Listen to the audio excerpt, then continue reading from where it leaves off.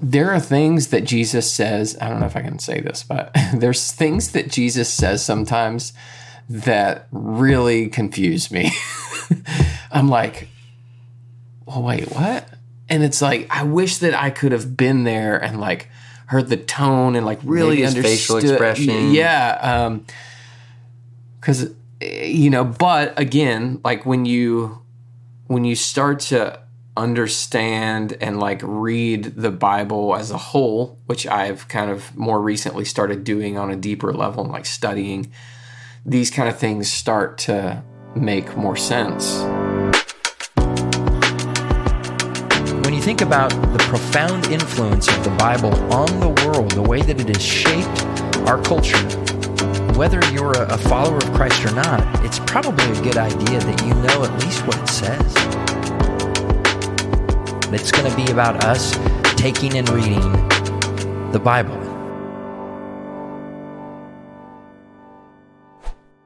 Alrighty, welcome to the Take and Read podcast. Pastor Chad here with one of my dear buddies, Bernie Calcote. Thanks for having me. Although you didn't have much of a choice because we're on the road together. We're on the road, yeah. So the traveling podcast now. It is. We are on location in Louisville. You have to say it. Louisville. Well, yeah, it's more of a murmur. We're at a conference, and it's a conference that is called Together for the Gospel, and it is designed to rally pastors and Christians, men, women, children. There's like, I've seen kids here. Mm-hmm. There's about 11,000 people gathered, and we're going through 3 days of just some incredible preaching and teaching and encouragement. There's times of worship where we're in a room with 11,000, mostly men, just bellowing praises in these deep tones. But we're together. We got... Yeah, and just real quick, also noting that there's different denominations and people with different views of maybe the practicality of how, that ministry is played out, pastoral care, whatever it is, but coming together for the gospel and the Word of God being the central focus. Mm-hmm. So that's pretty cool. And so I can't imagine a better kind of time to just pull away and take and read the scriptures, because we've been engaged in the scriptures the last couple days together and in this kind of corporate setting. So, and we thought it would be fun to try one on the road. Yeah. So here we are. We're in a hotel room. You can see from the backdrop, it's nice wallpaper. It's almost textured a little bit. So you can't see the upside down trash cans and side table lamp giving us light. Yeah, we had to get an ironing board holding everything. Yeah, so behind the camera, what the camera is setting on right now is a tripod. And the tripod is on an ironing board with 2 upside down metal trash cans behind it holding the desk lamp in order to try to provide lighting. So if you're taking this in via video, whether on Spotify or YouTube, you can appreciate this is, I don't know, this has probably ever been done in the history of podcasting, but God will provide. We're doing it. And we're both sitting on our suitcases so that we could be at the right level, and plus the room only provides 1 chair, so here we are, and the handle is digging in a little bit. It's going to be a short podcast for that reason. Yes. So how you been? It's been a while. It has been a while, yeah. Since I've been on the podcast. I saw you not too long ago up at Granger's house, but I think that was the last time. I hadn't done a podcast since then. Been really good. Currently, if I'm honest, man, my brain is really just on processing mode. Everything we've heard the last few days has just been so rich and deep and dense, and really trying to process. I'm not in a vocational ministry. Is that what you call it? Yeah, you're not in, but... I don't work for a church. I'm not, I do feel a minister. I am a minister in my world and in my sphere. And there's probably a lot of people listening that are kind of in that same realm. So coming to a conference like this where there's a lot of pastors, I think that in God's grace, there's still so many truths in His Word that I can really take and apply and understand that it's not just this context, but it is all context. And so that's been, this week has been a lot of that, just like, okay, processing, because we're hearing just so much,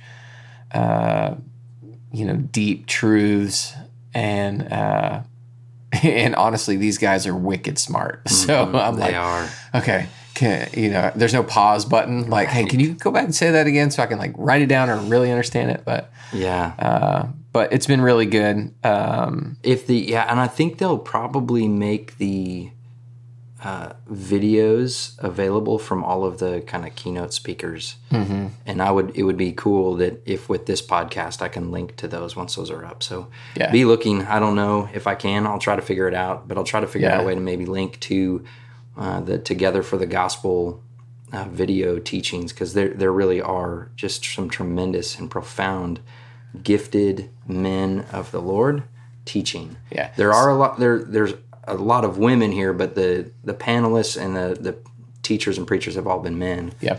Is there any, before we jump in, because I know we gotta get to it, or man, we will be here for hours, me and you. I was going to ask you for one thought. So. Yeah, I was just going to ask you if you're going to link a video for these folks to like recommendation. Hey, go check this out from T4G 2022. Which thing that you've heard is the one you're sending folks to? It's funny because there are some. So you have two kind of formats. You have the preaching format, which I have a couple in mind.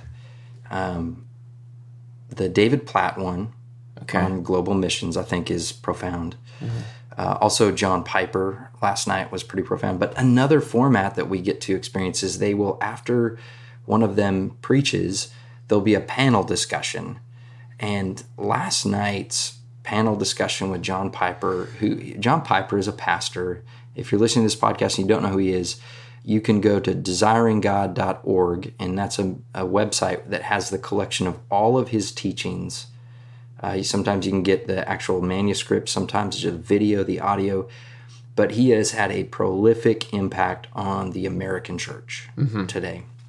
I can definitely cite that he was one of my early mentors and has been a mentor of mine over these years. I know Granger has talked about the profound impact that Piper has had, and that was because you had linked a video to Granger and said, hey, check this out early in his walk. Piper's been that for me, and I was referred to him by my brother who studied at Bethlehem and worked at Bethlehem, Minneapolis. So that panel was unbelievable. And we got to hear from a brother in Christ who's tried to faithfully follow and fulfill his calling over the course of, he spent 33 years as the pastor of the same church in Minneapolis, which is a pretty rare thing these days. Yeah. To have a pastor be at one spot for that long.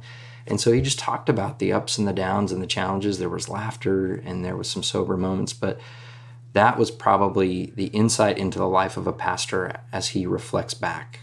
Yeah. And there was also some time where another two pastors, two Scottish pastors, one Sinclair Ferguson and then Alistair Begg, reflected back on if they could go back now and tell their 20-year-old self something about ministry, what would they tell them? And the takeaway from there was they would tell each other to be more loving with the relationships in their life and more diligent to study the Word, to take and read the Scriptures. And that was, both of those are pretty powerful, because sometimes I think those are hard things to, as a pastor, we're pulled and called to serve a lot of families and a lot of individuals.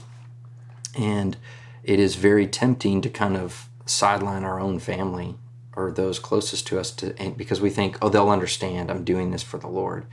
But that can have a profoundly negative impact on kids and wives. And so the reminder to to tend those relationships that God has put in our lives most closely, that was a powerful thing for me. Yeah, that's great.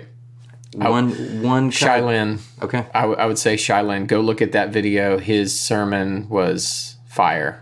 It was. And if you listen to it, you'll be like... And just kind of poetic and lyrical at times. Yeah. And he is an artist, a musical artist, as well as a pastor. But what I loved about what he was saying, which is, kind of hitting back to what you usually ask in these podcasts, like what has the Lord been kind of speaking? Lately, I feel this idea and this word of simplicity. And I feel like that's kind of like where he was going with this, like just remember Jesus. Remember Jesus. Like we can sometimes get so just entrenched and engulfed in doctrine and theology and missions and the mission that we forget just to remember Jesus and the person of Jesus, and that there's this simplicity kind of on the far side of the complexity of theology that is just right now got my head spinning of like, okay, God, well, what does that mean? What does that practically look like? How does it come out in how I interact with my wife, with you, with my team at work? Like, what does that look like? What does that understanding look like? So I feel like a couple people at the conference have referenced that word, or like that idea. Alistair Begg was one of them, but Shai Linne just blew me away. I hadn't heard of him before, and the expectation was there was none, and so it was awesome. Yeah, that's to put it another way, the reminder is for even if you're not a pastor or in ministry or into theology, and you're like, I'm just a baby Christian, I'm just starting this process of taking my Bible and reading. The reminder or the encouragement on the front end is a follower of Christ is simply that. You're called into a relationship and not a religion, not a man-made structure of rules and bylaws, and there are certainly some structures helpful, but come back to that love of Jesus and walking with him, and remember that at the end of the day, if that's all you do, you're good to go, because that's all you need. Yep. Alrighty, well let's jump in. This suitcase is really becoming an uncomfortable stool. All right. So we are going to be in Mark chapter 6, and we have a short little passage here, starting in verse 7 through 13. I'm in the English Standard Version of the Bible. They gave us a Bible here, but we're not using it. They gave us was it NIV? NIV study Bible. Albert Mohler, yeah. And so Bernie is going super kind of advanced. He's going to be on his phone. He's pulling a... Which, if anybody knows me, this is like anti-me. No. But for you, I will do it, Chad. Yeah. All right. So we are in the English Standard Version of the Bible, Mark chapter 6, verses 7 through 13. And it reads, "And he called the 12 and began to send them out 2 by 2, and gave them authority over the unclean spirits. He charged them to take nothing for their journey except a staff, no bread, no bag, no money in their belts, but to wear sandals and not put on 2 tunics. And he said to them, Whenever you enter a house, stay there until you depart from there. And if any place will not receive you, and they will not listen to you when you leave, shake off the dust that is on your feet as a testimony against them." So they went out and proclaimed that people should repent. And they cast out many demons and anointed with oil many who were sick, and healed them. So there we go. The sending out of the 12 apostles. Yep. So there's some interesting stuff here. We want to jump into what does this say first. Like, do we understand this context? Who's present? Kind of what's the scene if we had to kind of paint the picture in our own words? And are there any words or ideas that stand out that, man, we need some clarity on that. So he, Jesus, is the one that's called out the 12, and he's already appointed the 12 earlier in this gospel, so we know who the 12 are. So why does it say, and he called the 12? I'm guessing weren't they because already- there's a larger crowd that's now kind of part of the entourage. Yeah. He's got this crowd that's following him everywhere. And even when he called the 12 apostles originally, a couple chapters earlier, he's called them out of a crowd, that there's clearly a group of people that are considered disciples now, that are following him as a rabbi. He's teaching and he's gaining popularity. He's just, he's in Nazareth and he arrives there. He's got a pretty good sized crowd. And now the locals have kind of rejected him. Like, who's this guy? We know him. Like, that's Mary's Son of boy. Jesse, Yeah, he's, what's he doing? And so this crowd is now following him, but he's now selected out the 12 who have already been selected out once and named apostles. And so he's now said, okay, my 12, come on out. So he's got, this is the second time that he's called them out. Right. And these particular 12 are kind of called up to duty. Okay. And he back in that passage, he indicated to them that you will be my witnesses. Like, I'm calling you out because you'll be witnesses of a certain and particular message. And those that are those witnesses are kind of my family, the ones who do the will of the Lord. These are my true family members. These are the inner circle. So he's now calling them up to... Any significance to sending them out 2 by 2? One of the things that would have been true in the Jewish kind of legal context is the truth of a matter is established on the basis of 2 witnesses. Okay. So I think there's something to that idea that as he sends them out 2 by 2, as they proclaim or they testify or they bear witness to who Jesus is and the coming of the kingdom, they're kind of in line with how things are established as true, so they can bear witness and testimony to who Jesus is. That's one thought that I have when I see that. Okay. And maybe so that that there's a component of there's another passage that says Jesus says, wherever 2 or more are gathered in my name, I am with them. And so I think there's some of those references that we see, something about pairing up and going out, that there's in the collective of 2, there's the presence of Christ there with them. Not that Jesus isn't present with an individual by themselves, with indwelt by the Holy Spirit, but there is something about the bearing witness, the establishing the truth of something based on those 2 witnesses, and as they pray, the Lord is with them in those instances. So I think there's maybe something to that. He gives them authority over unclean spirits. So it's not that they have an authority of their own. They can't just go out and just start, okay, we're apostles, let's do this. But he grants them his own authority. And throughout Mark, it's interesting because that concept of authority is pervasive. He shows up on the scene, and when he starts to teach, the people identify that he doesn't teach like the scribes. He teaches as one who has authority. Yeah. When he encounters the demonic, they submit to him because they know he has authority.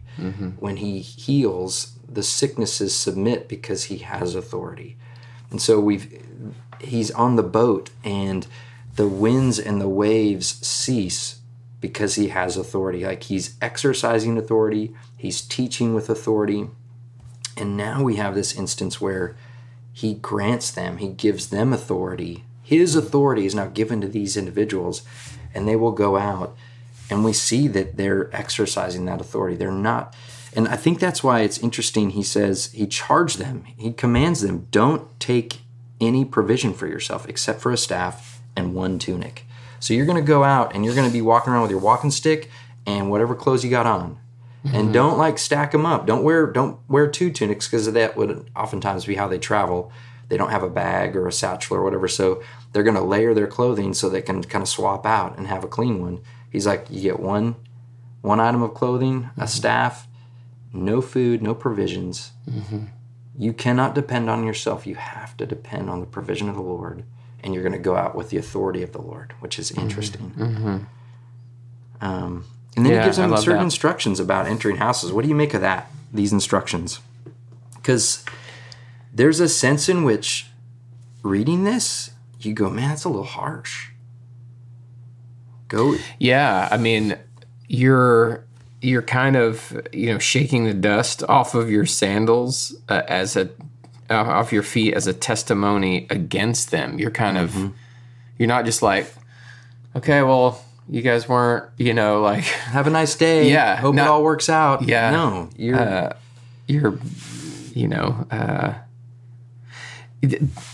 there are things that Jesus says. I don't know if I can say this, but there's things that Jesus says sometimes that really confuse me. I'm like, well, wait, what? And it's like, I wish that I could have been there and like heard the tone and like really maybe understood facial expression. Yeah. Cause but again, like when you start to understand and like read the Bible as a whole, which I've kind of more recently started doing on a deeper level and like studying, these kind of things start to make more sense. That's an interesting point. I was, so when I do any kind of marital counseling, premarital counseling, or marriage counseling with people, we talk about communication. Mm-hmm. And I think that I'm going to try to get these percentages correct. But actually, I might have it on my phone. But the general idea is that the way that we experience communication, and I think it's like 7% of communication is verbal or textual, what you read, what you hear.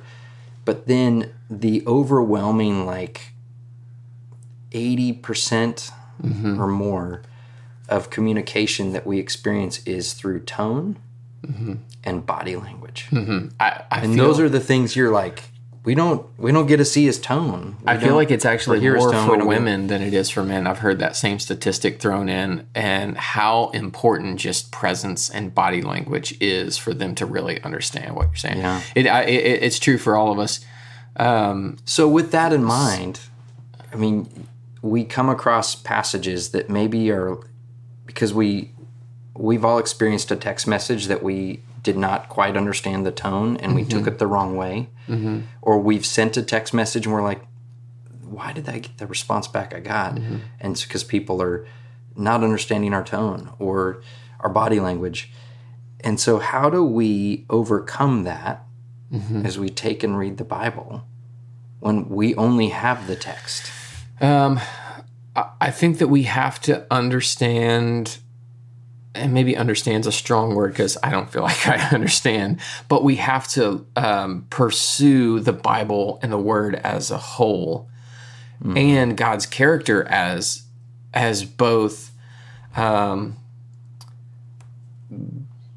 loving and gracious and just, and that those two are in complete, perfect balance and harmony, not opposition. Because if you're in the mentality, if you've been taught, if you've been raised and conditioned to believe God is all grace and all love and unconditional love, as Piper once said, this is very conditional. Right. If you love me, obey my commands. Yeah, there is part of what he says. To the rich young ruler, he's like, oh, you've done all these things? Okay, well, go sell everything that you have and follow me. That was very conditional. That was very, hey, I know what you're going to do. I know you're not going to do this, but I am saying, if you're going to follow me, I'm taking your life. Do you want to do it? And a lot of times that doesn't sit well with, God just loves and accepts everybody. And like, we don't, the far-reaching grace. And so if we don't have the context of grace and truth and love and justice and the whole image of God, then I think these things can, for a long time, I just passed over them and I didn't really consider them. Like, man, this is actually a beautiful, powerful side of Jesus's character coming out right here. Yeah, because you will find times where he's like, if you come to me like one of these children, just faith, you're good to go. And then there's other times where he's extremely harsh with adults who claim a righteousness or, want to follow him under certain conditions or claim to represent God, and they aren't representing God in his true character. And so you come to a passage like this where he's like, okay, you're going to go. I'm going to send you out, and you're going to go to a house. And if any place will not receive you and will not listen to you, when you leave, shake off the dust that is on your feet as a testimony against him. So was shaking off the dust on your feet in that time, was that a symbol of that was used in other ways? I don't have a deep understanding of what that culturally symbolized. Okay. Other than I think it's kind of an indication that I'm done with you. Yeah. You're not like you're dead to me. There's no part of you that I'm taking with me. I'm kind of like I leave here and I will never return. Yeah. You had your chance. It's final. Yeah. You're done. And so there is a finality to what Jesus is saying is you're going to go, and if people receive you, great. Stay with them. If people don't, if they don't receive you or listen to you, don't waste your time. Yeah. And that's a hard thing to think about in our context, because how many times do we have somebody that we're praying for, or we're in a situation, maybe we're married and our spouse isn't a believer, and we are wrestling with, okay, I'm going to continue to labor in prayer. And I've heard stories of people praying for years, 30, 40 years for the salvation of a loved one, and then it finally happens. Mm-hmm. It's like, well, what if they would have just shaken the dust off their feet and be like, all right, I tried once. See ya. Yeah. Man. Yeah, I wonder if there's a sense of arrogance that Jesus is testing in these disciples in this, because their pride and arrogance probably would want to be like, no, I want to stay and convince you. Mm-hmm. But he's saying, hey, it's not your words. It's not your actions. It's me and the power of this gospel that is going to have people respond to it. Mm-hmm. I think that could be, I don't know if that's true in their context, but I think that's definitely true for me sometimes. I think that if I just frame it the right way or get to a certain point in the relationship and I dress Jesus up in a way that is, I feel like this is going to be the most powerful. Which, if this conference has taught me anything, it's like, dude, it's really misguided. It's the word of God must be the thing that does the work of God. Mm-hmm. And so maybe that's part of what he's saying. It's like, hey, don't. I already know the people that are going to receive this and the people that need to be healed. And so just walk in it, and these people, shake them off. Keep going, because there's other ones that are going to receive. Right. There's almost don't waste your time there. Yeah. Because there are going to be places where you need to spend more time because they are receptive. Yeah. It's kind of like the same mentality that we see on display when Jesus is teaching in parables. He tells them, for those who have ears to hear and eyes to see, he's teaching in parables because he's at the same time concealing and revealing something about the kingdom of God. And so there are going to be those in this big crowd, and it's a mixed batch, right? Mm-hmm. There's those that are opposed to him and those that are potentially receptive. There are future disciples there. There are future accusers there. And so he says these messages, and there are some that go, oh, and are receptive, and it's the same message, and others are like, this guy's crazy. He's talking in riddles. I don't know what. And so it's blocked. And so there's a similar sense that Jesus doesn't stay in those situations and, okay, I've got this group that believes, now let me spend some time with you guys breaking it down. No, he's made a decision that his teaching is going to conceal and reveal, and it's intentionally concealing to those that they don't have ears to hear or eyes to see. So there's maybe a similar component when you're going to go out and be my witnesses. You're going to have to be able to recognize some will be receptive to the Spirit of God and the Word of God, and others will not. And if they're not, that's not on you. Mm-hmm. Do you think that this is primarily, because a lot of times we want to take the word when we read it and we think it's like, this is about us. It's like, okay, well, we have to understand the context. This was really for the disciple who were missionaries. I think that's so huge. Yeah, we've got to understand what this text means. And when I say that, what it means by Mark, who wrote it, and also as he's recording what Jesus is saying and doing, what it means for Jesus and those present at that time. So there's multiple layers that we have to kind of sift through to get to what does this mean. And it's when we get to that spot and we go, okay, what does this mean for the apostles that Jesus would do this? Then we can start to kind of draw away and go, so why do you think Mark included this for us? Then we go, okay, based on what I understand what Jesus meant to his disciples and for his apostles to experience, that meaning can be applied to me today. There's something in that that then is now significant for me today. So meanings and significance are not the same thing. I've said that a couple of times on this podcast, and that helps me, and I think it helps anybody to answer your question that, yeah, we've got to locate this in the right spot in history first and what it means at that moment. So let's ask that question. Okay. He's called these 12. He's sent them out. He's given them authority. He's given them very specific directions, and that includes what they can take and how they're to enter a house and how they're to exit a house. And it's conditional. You hang out and stay if they receive you and they listen to you. So there's teaching because they now have authority and teaching with authority. However, if they don't receive or listen, you move on. You don't waste your time, and you go to where you're effective. And then we see that they and were. Also backing up real quick, and also that he is sending them out. This is not, hey, go home and minister to your family or your brother. He is sending them out. Yep. So they're going out to places they don't know and people they don't know. Right. With only a staff and what they're wearing. So no provisions. So in that right there's got to be a sense of, up until this point, they've been traveling together as a group. They've had shared provisions. People have been giving things to them, providing things for them, and now they're sent out and they're in these smaller units of 2, and you're going to go with no provision. Therefore, you have to trust in the one who's sending you. Yeah. So is this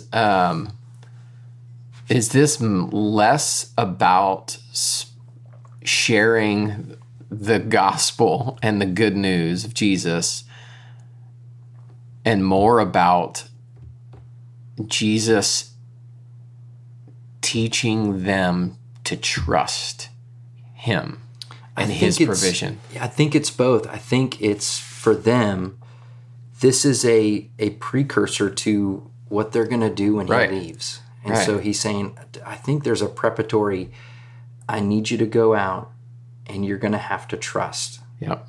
You can't trust in your own ability to provide or produce anything here. So you're going to go out with nothing, virtually nothing. And I'm calling you, I'm granting you authority, and I'm sending you. So trust in the one who's doing that, and trust in the process. That as I send you, as you trust me, you're going to have authority to teach and to demonstrate the kingdom of God in front of people. And don't get caught up on the people that aren't receptive. Just keep faithful to the message. Do what you got to do. And you're going to experience my provision as you go. I think for them, I think it's effective ministry, but it is about the call. It is about just watch as you preach the truth, the kingdom of God, calling people to repent, which is similar to what we see in Mark chapter 1, verse 14, when Mark says about Jesus, he preached the gospel, telling them about the coming of the kingdom and calling them to repent. Like, it was the same message. So they're sent out with the gospel, and they get to not only trust the Lord but also see his provision as they trust doing what they've been called to do as apostles. And they're seeing demons cast out. They're seeing people healed, and they're seeing people respond in repentance to the message of the gospel. Yeah.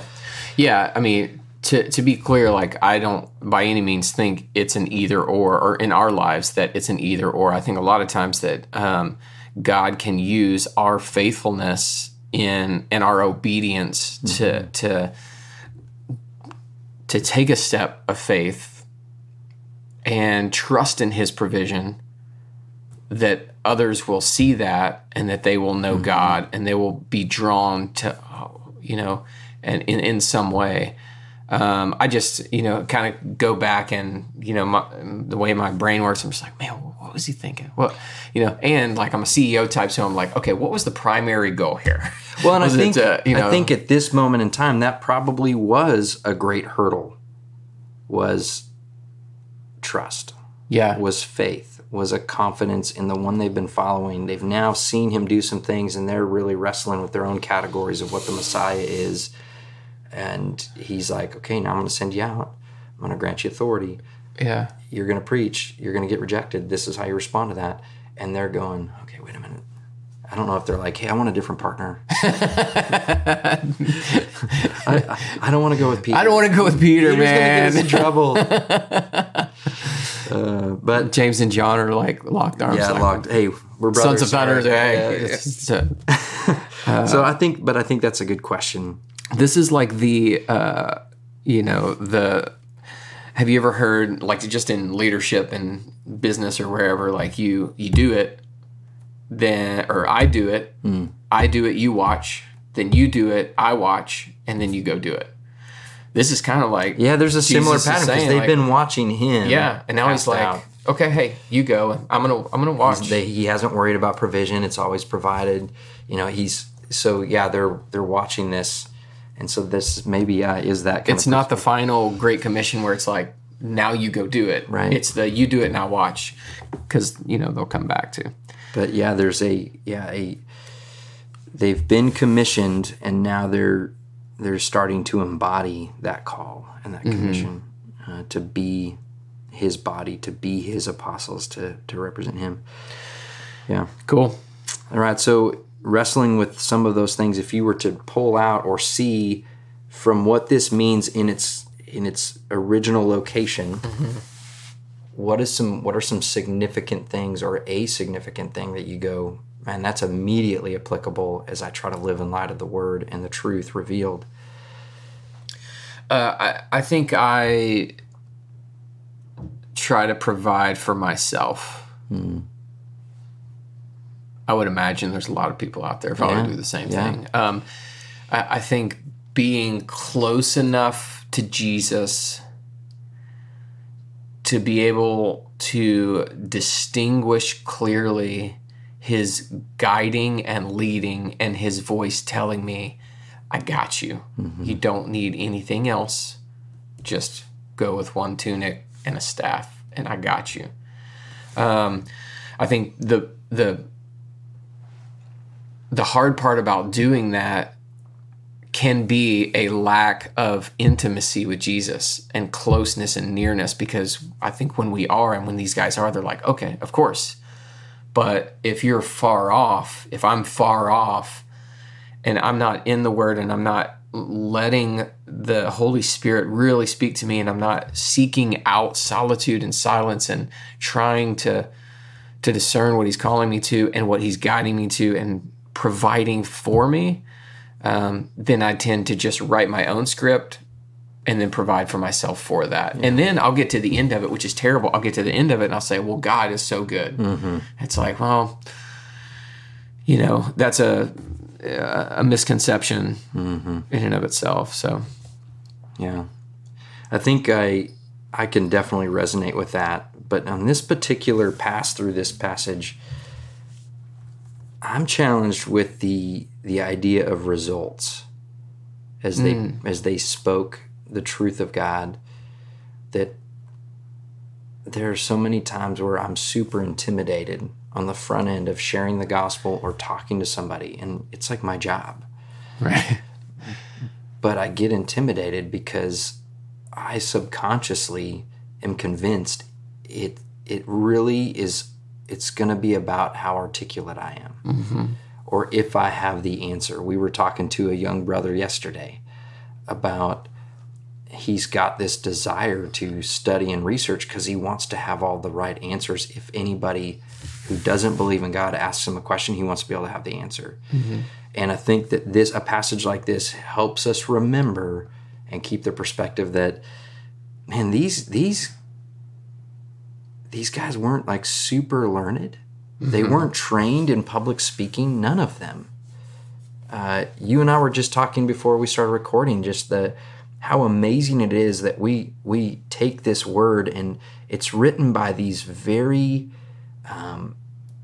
just normal guys, blue collar guys, with the exception of Paul and Matthew. I mean, these are gentlemen. Luke, they had some learning, but here we have, like in this instance, he's called the 12 apostles, most of whom are tradesmen. They're builders, fishermen, like blue collar dudes that their job was not public speaking.